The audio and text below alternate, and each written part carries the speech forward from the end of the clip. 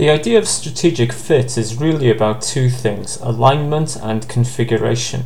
Alignment is about how does the business align its resources, activities, products and services with what is happening in its external environment.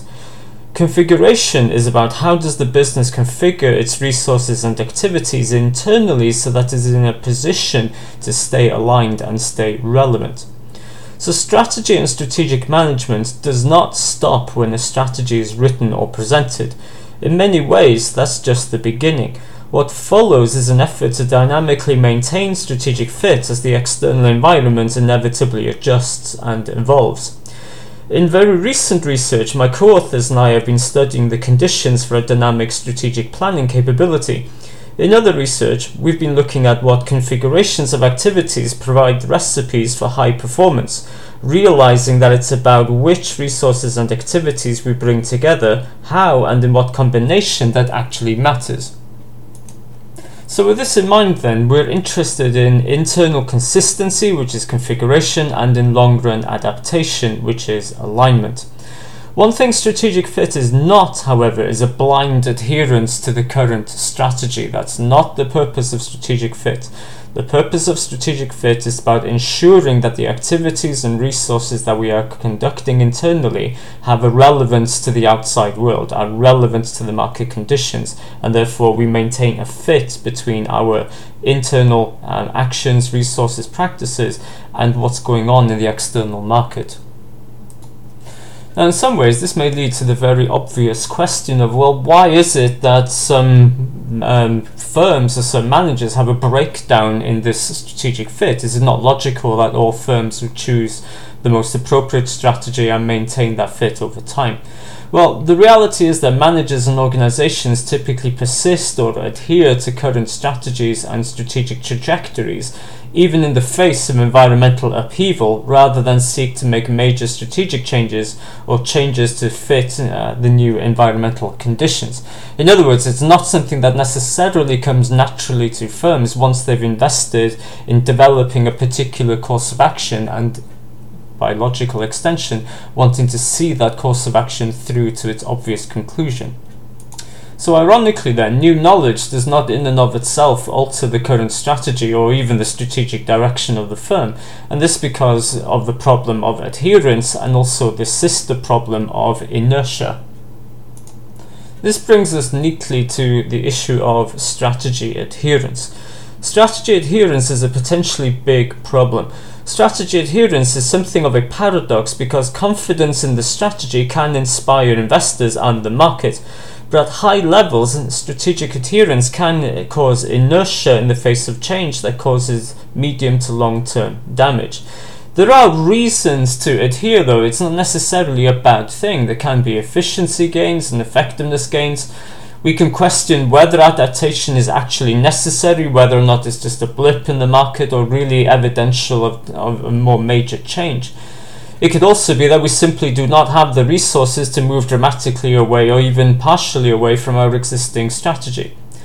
In other situations, non-adherence to your strategy can signal a lack of conviction, a lack of belief, and a lack of confidence in the strategy by managers and executives, which ironically will play on the minds of investors.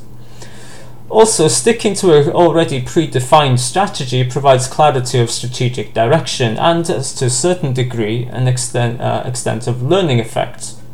But of course, the danger point is that at excessively high levels, strategic adherence causes performance to decline. Our business becomes increasingly less relevant as the market adjusts and changes. So in this sense, success will not last forever, and excessive adherence can lead to strategic failure. That is, the failure of the strategy to achieve the goals or objectives that were set for it.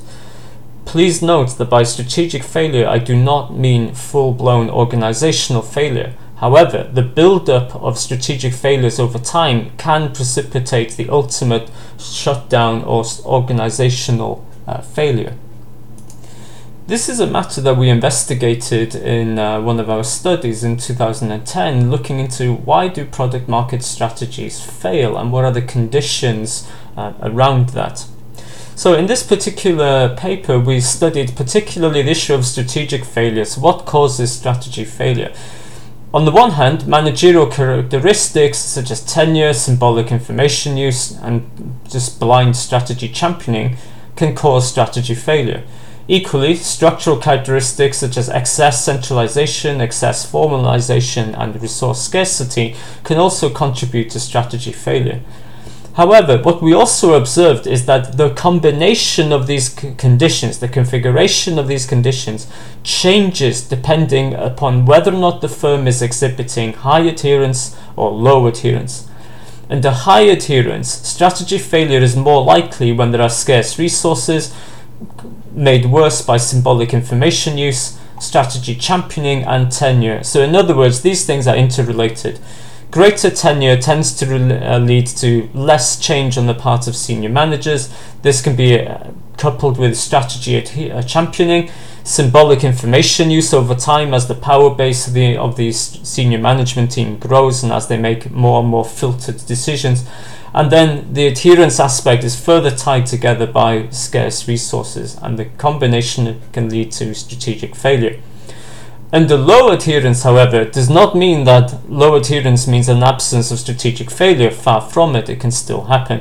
In this case, if we have low adherence but coupled with high centralization, formalization, scarce resource, and also symbolic information use, then we have the recipe of conditions that will instead mean that despite low adherence to strategy, the business will not be in a position where it's actually flexible or agile enough to change. The consequence of that is, again, strategic failure. So one of the things we can take from this then is that strategic misfit, the failure in the linkage between what the firm is doing and is capable of doing and is offering and where the market is or where the market is going, can ultimately lead to strategic failure or outright organizational failure. So in many cases, full-blown organizational failure is rarely something that drops like an anvil or drops like a hammer or comes overnight. It's usually a gradual build-up of several strategic failures over time that cause the conditions by which the firm is simply no longer competitive and no longer economically viable. So with this in mind then, maintaining this long-term adaptation and alignment, but also maintaining and thinking about the configuration of our resources and activities is crucial to maintaining a dynamic strategic fit between what our business can do and where the environment is ultimately going. Sustaining that is crucial not just to reverting failure, but also to sustaining longer-term high performance.